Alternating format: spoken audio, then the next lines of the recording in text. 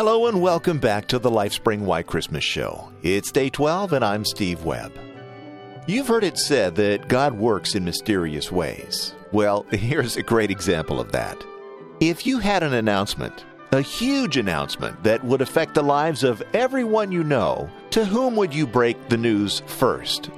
Would you tell the guys that come to your home once a week to collect the trash? Or would you seek out your most respected and well-known friends? Well, when the time came to announce the birth of Jesus, the Messiah that had been anticipated for generations, the one who would bring peace to all mankind, God decided that he would send his messenger to some of the most low-profile, socially unconnected, and even smelly people of the time, shepherds. Now, I don't know about you, but I think this was God's way of saying that the Messiah was for everyone. Not just the important and well-connected, not just for the religious types.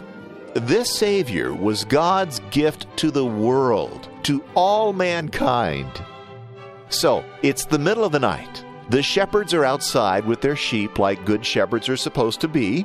There's no light save for a small campfire, the stars and the moon, and all of a sudden, they're surrounded in some sort of bright, heavenly light.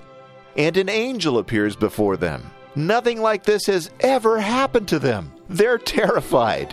But the angel says, "No worries, I've got fantastic news for everyone. Just a little while ago, a Savior was born in your kind of town, Bethlehem. Go check it out for yourself." And then, to punctuate the announcement, all of a sudden the heavens open up, and there are dozens, hundreds, thousands upon thousands of angels singing and shouting and praising God and saying, "Glory to God in the highest, and on earth peace to men on whom his favor rests." Can you put yourself in the shepherd's place? Can you imagine the scene? And then they were gone.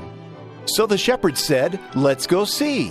And they went and found the baby, who was just as the angel had told them he would be, in some sort of stable, surrounded not by wealth and power and fine linens, but by Mary, the humble teenage girl, and Joseph, a working-class guy, and hay and the smell of farm animals and the light of a few candles. Having chosen these lowly shepherds to be the first to hear about the birth of the Savior, why would anyone be surprised to learn that the Messiah could be found here?